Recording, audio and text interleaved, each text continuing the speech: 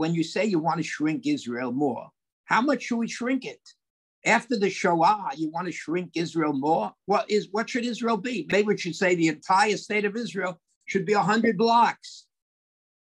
It's insane.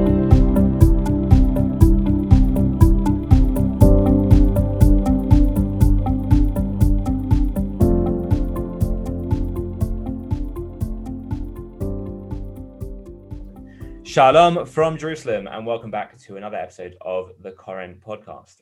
In our last episode, we spoke with Ben M. Freeman, the author of Jewish Pride, Rebuilding a People, who's an educator, campaigner, and author focusing on anti-Semitism.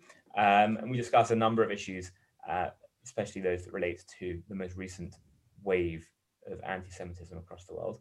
And this week, we're continuing that discussion, but we were privileged to speak with Rabbi Marvin Hier. That's right. Rabbi Hier is the founder, CEO, and president of the Simon Wiesenthal Center, a legend in the fight against anti-Semitism for decades. He is also a recipient of 2 Academy Awards, 2 Oscars, and has personal relationships with many of Hollywood's leading studio heads and personalities. He was the first Orthodox rabbi in American history to be invited to deliver an invocation of a presidential inauguration, and also the first American to be chosen by the Israeli government to light the torch of remembrance on Yom Ha'atzmaut, on Israel's Independence Day. So it was a great honor for us to be joined by him on this week's episode, and to hear his thoughts and reflections on his time in the fight against anti-Semitism. Of course, we often record these introductions after we've spoken to our guests, so sort of we know what's coming. And it was really interesting to sort of see the difference in approach between Ben, who is really still at the start of his career fighting anti-Semitism, and Rabbi Hier, who has, as you say, has been a legend and a real hero in the battle against Jew hatred for many, many decades, and to see those 2 very different perspectives. And of course, it would be remiss of us not to mention that Rabbi Hier, as well as being the founder of the Simon Wiesenthal Center and being in the forefront of the fight against anti-Semitism, also came up together with Koren publisher Matthew Miller with the idea and concept for the Koren Mikrot Hadorot series. You can find more about that story in the introduction to each volume, where Rabbi Hier is thanked and mentioned for his involvement in the conception of that incredible series. So if you haven't listened yet to last week's episode, please press pause, go back and listen to our conversation with Ben Freeman. If you have listened to that, then please enjoy. Let's jump straight in. We are delighted and honored to be joined by Rabbi Marvin Hier. Rabbi Hier, thank you so much for joining us on the Koren podcast. It's a pleasure to be with you. So for those of you the few people that maybe don't know you, who haven't had a chance yet to read your book, Meant to Be, can you tell us a bit about your background and how you came to found the Simon Wiesenthal Center? Well, I was born on the Lower East Side of New York City. My father was a lamp polisher. My Zayda worked at Stride's Matzes. And it never occurred to me, I went to Yeshiva Rabbeinu Shlomo Kluger. There I had a bar mitzvah teacher, Rabbi Yankel Flansgraben, a Satmar Chassid, the Chaber of the Sefer, Beis Yankov on Shatz. And he was also a bar mitzvah teacher on the side.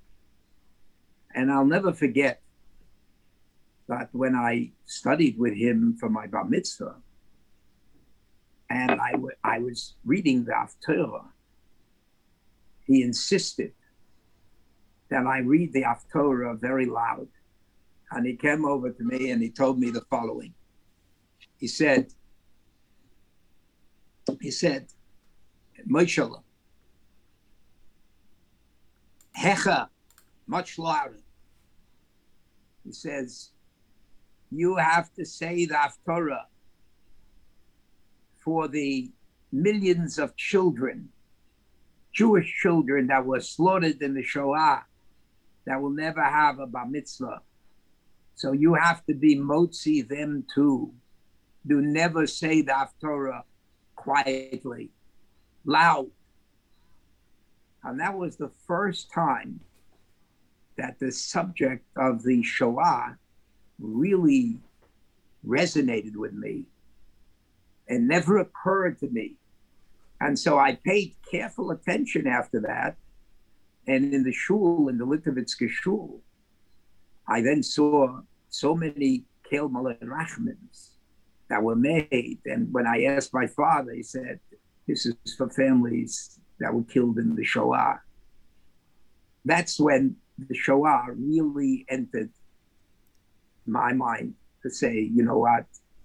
And so later on, years later, I went to Yeshua Rabbeinu Yankov Yosef. I got smicha, and there was an occasion. So a rabbi, Rabbi Goldenberg, was looking for an assistant, and he came to the base medrash of RJJ, and the Rabbi recommended, one of the Rosh Hashivas recommended me, and I went into the rabbinate, went to Vancouver, and at that time, the Holocaust never left my mind. I started reading many, many books on the Shoah. And while I was in Vancouver one time, I took a group of people to Vienna. And I had no appointments. I didn't even know that you have to make an appointment. And I said, I wonder where Simon Wiesenthal lives. And I went there, and he came out of his room. He was talking on the phone. He finished, he came out of his room. He was very busy. He came over and gave me Shalom Aleichem. That was the first time I met him. Later on, I'll just comment on this. Later on, when I had the idea to create the Simon Wiesenthal Center, and I went again to Vienna, so then he said that we were meeting at the Intercontinental Hotel, and I made my case. And he noticed that I was sort of surprised that he's speaking so loud. Here we are in the Intercontinental Hotel. There are maybe 75, 80 people that are in that hotel in the dining room. And, I had only a fruit plate.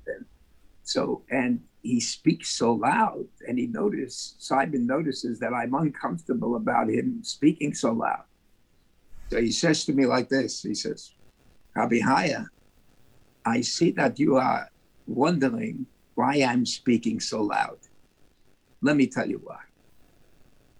I was in 6 camps. I could hardly whisper in those 6 concentration camps. Now I'm sitting here in the Intercontinental Hotel. Yes, I want them all to hear that I am talking loud. And what will be the consequences?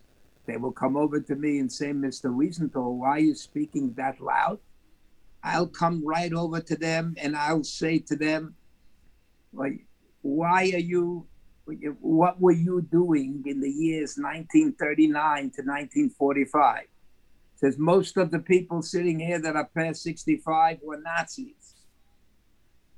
He says, those days are over when Jews are going to speak quietly. That was our problem during the Shoah.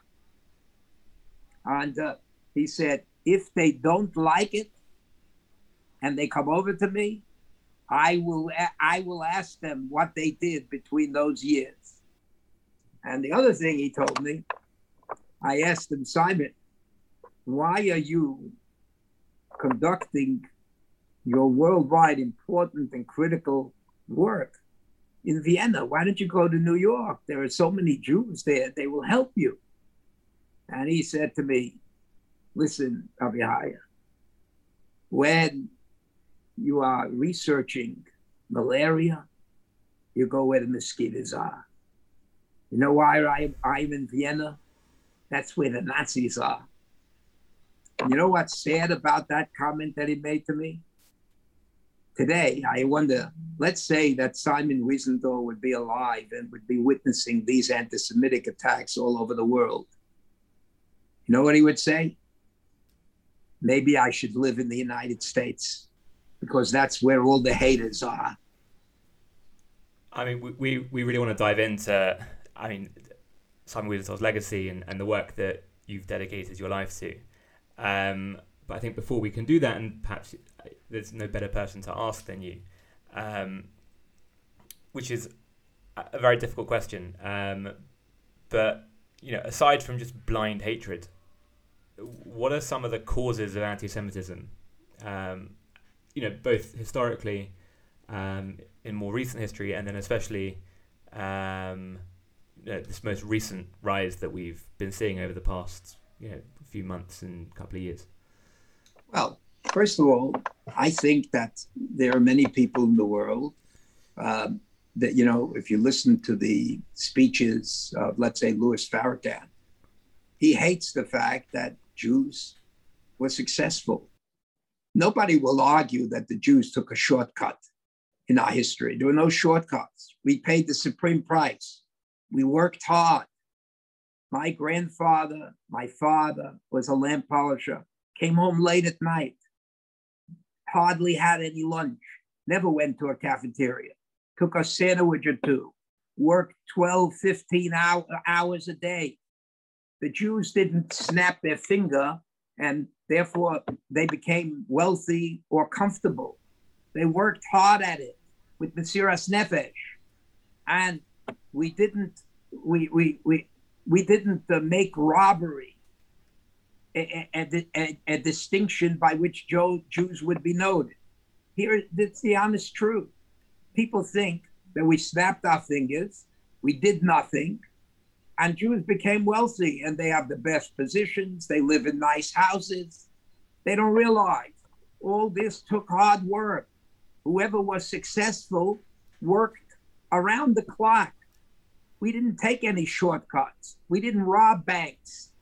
We paid the supreme price by working hard. So when you listen to a member of the United States Congress saying in the Congress, it's all about the Benjamins, baby, meaning Benjamin Franklin, the $100 bills, suggesting that the Jews took a shortcut. Maybe we robbed banks. That's how we became that wealthy. It's outrageous. That's what Hitler said. When Hitler wrote a letter, we owned that letter. September 16, 1919, we owned the Hitler letter, where Hitler wrote the following, that basically he said that the Jews, that it was wealth. It was the wealth of the Jews that he couldn't stand. But he thought, you would think that we took shortcuts, and it's so unfair. So why is there anti-Semitism? Because they hate the fact that the Jewish people are successful. There's a small nation, paid a supreme price in history, and many Jews are scientists. Look what Jews have done in the field of medicine. I doubt if any ethnic group can compare with what Jews have contributed. As a matter of fact, I noted that Farrakhan had 2 surgeries. His surgeries, the surgery itself and the medicine that he was using was basically created by Jews. Should be thanking Jews, not hating them. And obviously you've had a long career now addressing anti-Semitism. You mentioned just now in terms of what's been heard, the kind of comments that have been heard in Congress, let's say over the last couple of years. What are some of the changing trends that you've seen over your career fighting anti-Semitism? Well, the changes, look, first of all, there's ignorance. Most people, 9 out of 10 people, you're talking about fairness. Well, here's an issue. The Jews are not complaining about this, but here's an issue. The Arab world, all the Arab countries together, is more than 5 million square miles. Most people do not know the entire state of Israel is 8,630 square miles. Israel is ranked today 149th in the world in terms of countries. So when you say, what do you want to do with Israel today? We want to shrink it more. It's not enough that you're 149th in the world. we'd like to see that you're the last country in the world in terms of square miles. Even though we've paid the supreme price, as Simon Wiesenthal used to say, during the British Empire, the creation of the British Empire, there were approximately, he says, 3-4 million Jews in the world. By that figure, there should have been today, in terms of the Jewish population around the world, there should have been maybe 60 million, 50 million Jews. There's nowhere near that because of the slaughter. We pay the price. And then the other thing is ignorance. What do I mean by ignorance? Most people do not know that, look, in terms of Islam, Mecca is the holiest city in Islam, located, of course, in Saudi Arabia. Jerusalem is never mentioned in the Quran. If it is essential to the Arab culture, wouldn't you think that in the Quran, almost every page, we should mention Jerusalem? Not a single mention of Jerusalem. As a matter of fact, in the Torah, Yerushalayim is mentioned 669 times in the biblical narrative of the Jewish people. But on the other hand, not once. So when the Arab world, when you listen to the Iranians and you listen to Hamas, they, play their score and say that Jerusalem is theirs. What Jerusalem is theirs? Where did they get it from? King David didn't live in Spain. Jeremiah didn't live in Germany, and Isaiah didn't live in France. They all lived in what is the state of Israel and close to what is Yerushalayim. But when do you think you can pinpoint? I mean, obviously, looking at the last couple of weeks' events, where we've seen this rise of anti-Semitism, we've seen footage from the streets of LA, probably just within a couple of miles of where you're sitting right now, of openly anti-Semitic attacks and actions on the streets, and that was brought about essentially as a response to what's been happening here in Israel. When do you think that happened? When did that change happen, where anti-Semitism was basically a response to what was going on in Israel specifically? Well, first of all, what happened in Israel, it's amazing. I saw that Yediot Achronot, the wonderful article in Yediot Achronot, which basically said that it was amazing to see that the United States in their attacks, our own country, the attacks in Afghanistan, the amount of children that were killed in Afghanistan is not to be compared to when Israel responded to the Hamas rockets.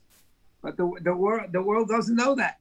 And as I said before, the New York Times gives full coverage what's happening. Whenever there's something in the Arab world, they get full coverage. The UN, UNRWA, as far as UNRWA is concerned, the nicest countries in the world are Hamas and Iran, because Israel is worthy of we have to have an examination as to what happened, how Israel conducted the war. Why don't you have an examination on the lies that Iran did to President Obama when President Obama made a deal with them and secretly they violated that rule every single day? UNRWA is not interested in that. Tell them Israel, UNRWA wakes up in the middle of the night. They say slichah. As soon as you say Israel, they're willing to go to slichas. Could be 2 a.m. in the morning. I mean, you mentioned a disparity in terms of, let's say, reporting in the mainstream media.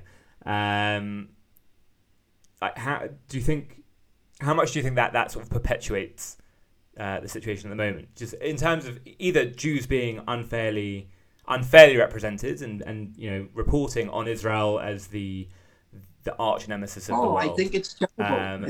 Not only the reporters in newspapers, also television coverage is unfair. It's one-sided. Nobody knows. In other words, when you say you want to shrink Israel more, how much should we shrink it? After the Shoah, you want to shrink Israel more? What should Israel be? Maybe it should be 100. Maybe we should say the entire state of Israel should be 100 blocks. It's insane that they want to shrink Israel. That Israel should be, as I said before, maybe 100 blocks, is another act of pure anti-Semitism.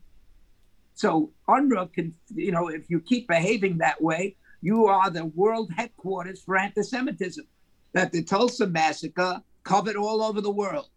Not a word about why didn't they do a story on the Grand Mufti that there was the 80th anniversary? Because it would make the Palestinian leadership look terrible. They don't want to do that. So they skipped the anniversary. Now, if you would at least tell me, oh, you know what, we skipped it, but we promise you by the 100th anniversary, we're going to cover it. I guarantee you by the 100th anniversary, they won't cover it. Because there's one rule for the rest of the world and another rule for the Jews. And that's all the news that's fit to be print, the Times logo. Yes, I say, change your logo and then people will be moichel you. Some of the news worth, not all the news, because when it comes to Jews, they're not included. Yeah. And by the way, I want to say another thing that I think, you didn't ask me this question, but I would tell you something. A great Simon Wiesenthal had no idea how much he was respected by people. And I'll tell you a story that is in the book that, meant to be.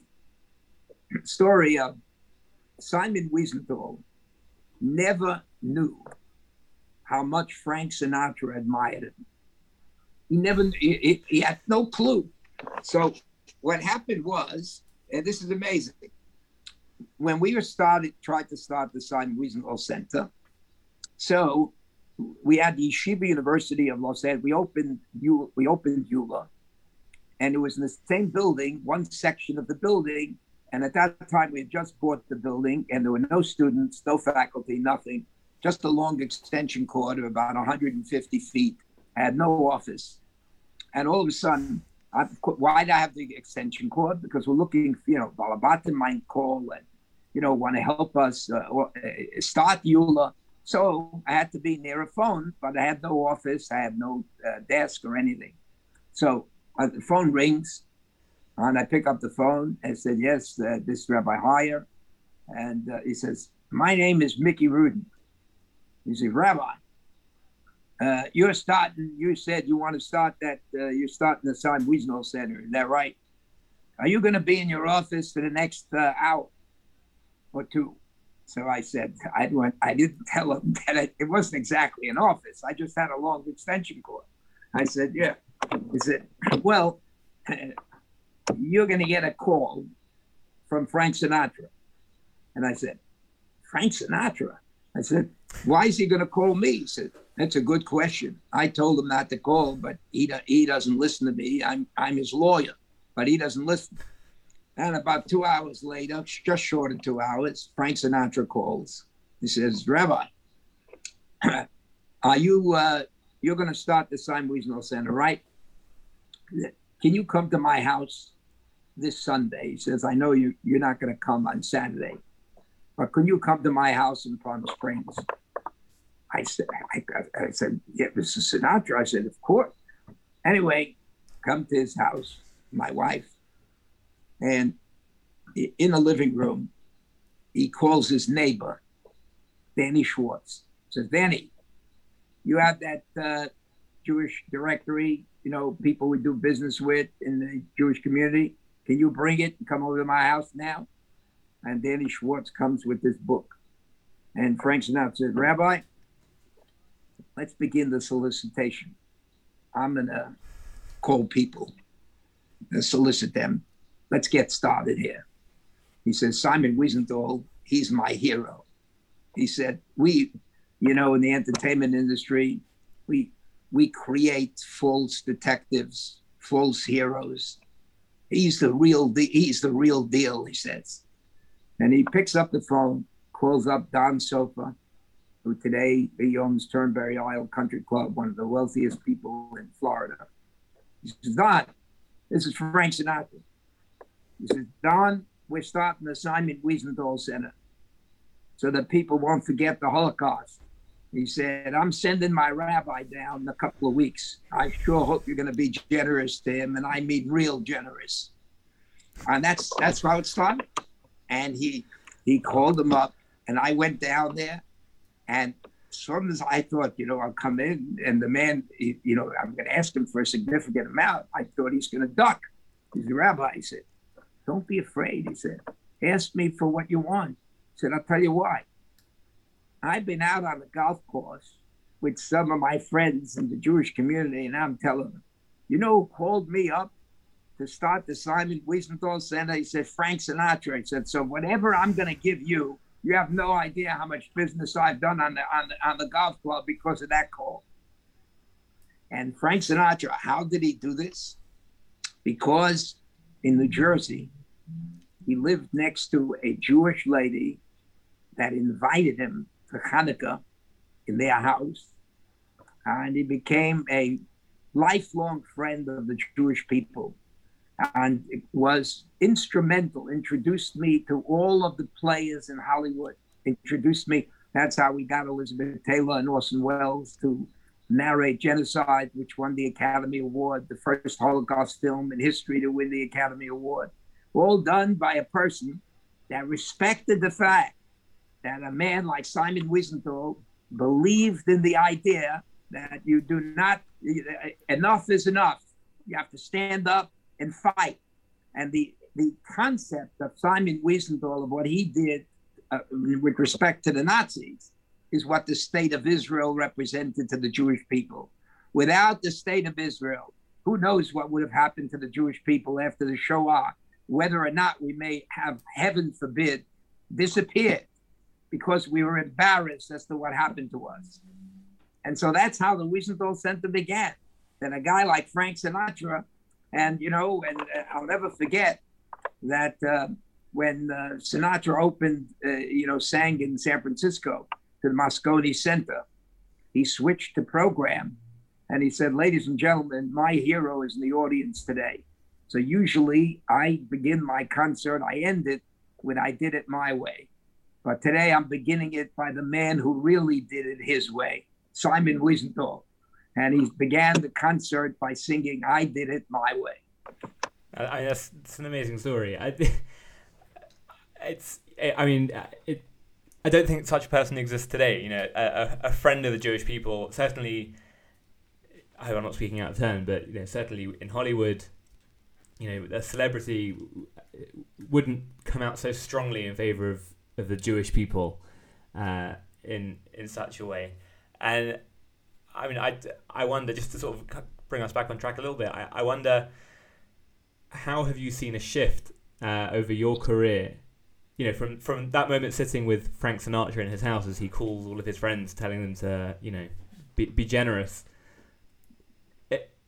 It used to be easy to spot an anti-Semite. They used to wear uniforms. What are some of the challenges? What are the biggest challenges now, where we seem to be being attacked from all sides? Well, the biggest challenge, yes, there are. Today it's different, but I want you to know, since we opened the center and I gave you the history, the background, let's say the entertainment community, particularly Frank Sinatra, we've reached out and we make it. It's very important to reach out. There are many communities that don't know.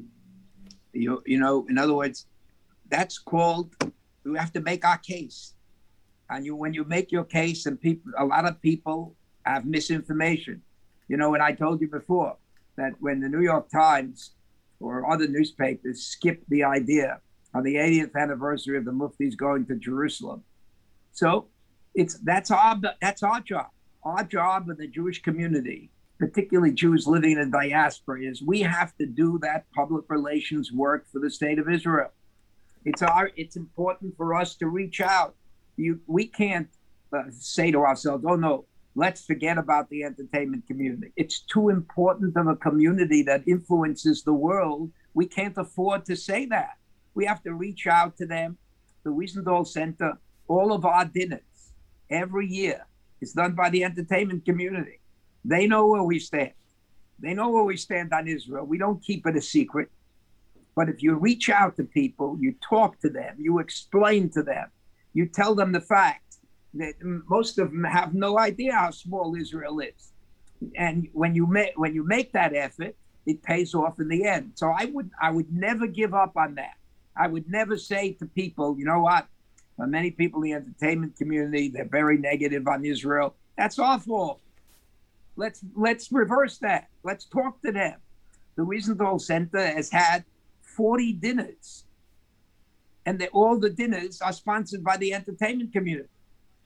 They're amongst the leading contributors to the Simon Wiesenthal Center, and we do not change our position. What I'm telling you is what I tell them. Yeah.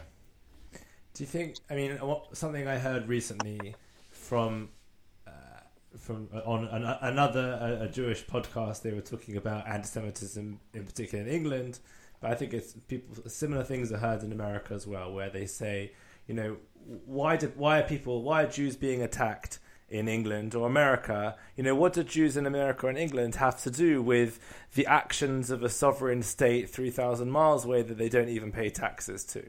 But at the same time, Jews in America and England, as you say, also have a key role in proudly supporting the state of Israel, making the case for Israel. How can they balance those two things? On the one hand, saying, well, Jews in America or in the diaspora are not responsible for what happens in Israel, while at the same time saying, well, we are responsible for it because we need to support it and be proud of it. Okay, that's a very good question.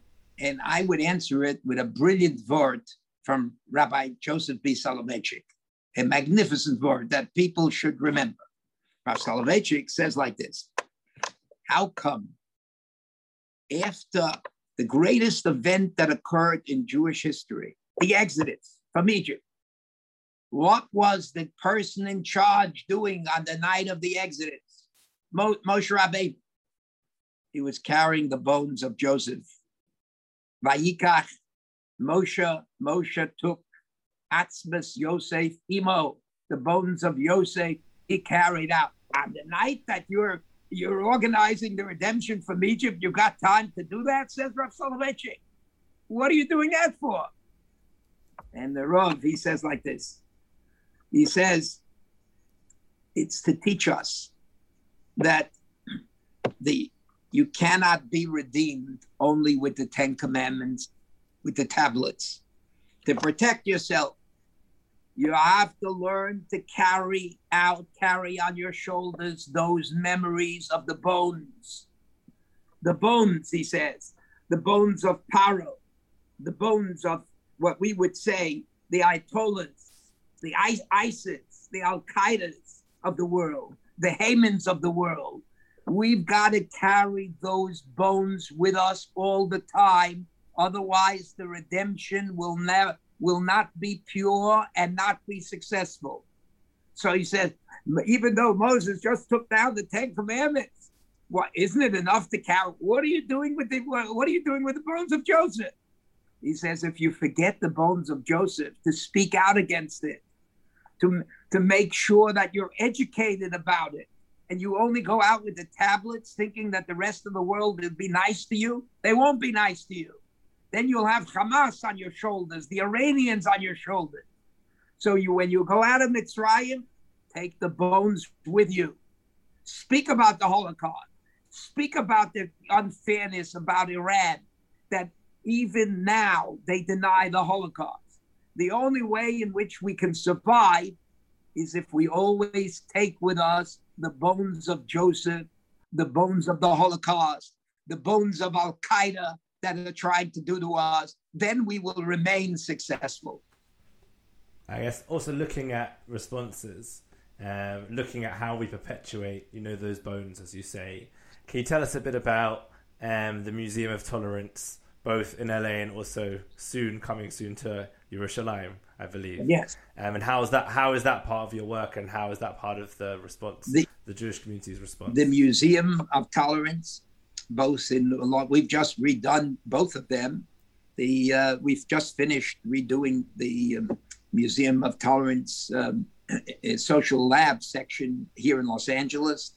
We got a grant from the governor of $10 million. We've just finished that. We've not opened because of the pandemic in Jerusalem. The museum will speak to the world. It's not an insult when I'm going to tell you this. The Museum of Tolerance Jerusalem is not an Israeli institution. If we say we're only going to talk about the issues of Israel and ignore the world, ignore Iran, ignore what's going on of the denials of the Holocaust, the rest of the world, no. We're going to speak to the world, and there's a new world out there. We want to make friends with the UAE. We want to make friends with, we've already, over the last 15 years, you know that the King of Bahrain, you wouldn't believe this. How did the King of Bahrain, I gave him a bracha when I met him in the palace. And nobody knows, people don't know, the King of Bahrain, during the Arab boycott, the King of Bahrain is a loyal friend, loves Frank Sinatra, sings his songs. During the Arab boycott, he ordered the records. He ordered the records to come, and CBS didn't send the records because there was a boycott against sending the records to, there was a boycott against CBS because they said CBS is loyal to the state of Israel. So they wouldn't send the king the records. When I met him, we were told this whole story, and every day the king likes to sing Sinatra songs. And basically, he is a friend of the Jewish people. And so are the UAE leaders today, friends of the Jewish people. They want to have business relations with the Jewish people. They need Israel to maybe protect them against the Iranians and others. And this is a new world, and our museum in Israel will speak to that world. We're not only looking for Jews to come or Israelis to come to the Museum of Tolerance Jerusalem. If only Israelis came and only Jews came, the museum would be a failure. We want to attract Arabs. We want to attract people from India, people from Turkey, people from around the world, so that we can make friends. So it's not, when I say that the exhibits in Israel are not going to speak only to Israelis, that's a compliment for Israel. Israel needs friends around the world. Israel doesn't want to be isolated. We don't want to leave the world to UNRWA. We want to leave the world where people in the regions in the Middle East and others have their own minds and are going to say, you know what? Thank God there's an Israel. And in order to change that, that's how the Museum of Tolerance has to reflect, has to speak to the world, not only speak to Israelis. I suppose my next question, and perhaps our final question, depending on how much time we have left, what can the next generation of young Jews be doing to combat anti-Semitism? To basically say, what I said, I repeated before, the history of the world is we don't live for hundreds and hundreds of years without violence and military attacks and terrorist attacks. So we should take note. Before we go to fly to other planets, let's make sure our own planet is safe. One of the reasons I saw now that everybody is on Mars. We have cameras on Mars, and the Russians, the Chinese, and the Americans. But here's the point. What do we see on Mars? On Mars, we see the planet is gone. There's nothing there. All there is sand and sandstorms, etc. If we don't want the Earth to look like that, we better take care of our planet. And we need a lot of people to speak out. You can't just pick up the paper and say, oh, that's somebody else's business. If you see something wrong in the New York Times or anywhere else, we need help. You can't say, you know what? There must be 500-600 Jewish people or Jewish leaders. Leave it to them. This is not my business. My business is I got to make a living. As Rav Soloveitchik said, Moshe Rabbeinu, you can't go out to the world only with the tablets. You got to teach them. We have to teach people in the United States Congress today. What happened? Look how long it took. Why didn't they bomb the tracks to Auschwitz? Why did it take so long? Those are the questions, and we don't want it to repeat itself. So we need more people to take up this cause. Now, I'm not saying they have to take up this cause 8 hours a day, but every person should devote time to be, if you're a Jew, help Israel, stand up for the Jewish people. Don't leave it to just a few leaders. you're also a potential leader, because we can't live isolated, because we don't want ever our planet to look the way Mars looks today. Rabbi Hier, thank you so much. You told us how Simon Wiesenthal taught you the importance of speaking proudly, talking loudly in the lobby of the Intercontinental Hotel. And you've taught us that message as well today, and hopefully our listeners as well. The importance of being proud of our voice, making sure that we have a voice, talking loudly. And we shouldn't live in a time where we're scared to talk loudly and proudly. And thank you so much for joining us today on the podcast. It's a pleasure. Thank you. Thank you. That's all we've got time for this episode of the Koren podcast. Aryeh, if people would like to be in touch with anything we've spoken about, how can they do so? You can email podcast@korenpub.com, and you can also find us on all social medias at Koren Publishers. Don't forget, if you haven't already, to buy a copy of Rabbi Hier's book, Meant to Be, on the Koren Publishers website, korenpub.com, and is available at a special discount together with all of our books using promo code podcast at checkout. If you like the stories that Rabbi Hier shared in today's podcast, you will love the stories and more found in his book. So it's definitely one to pick up this week. Until next time.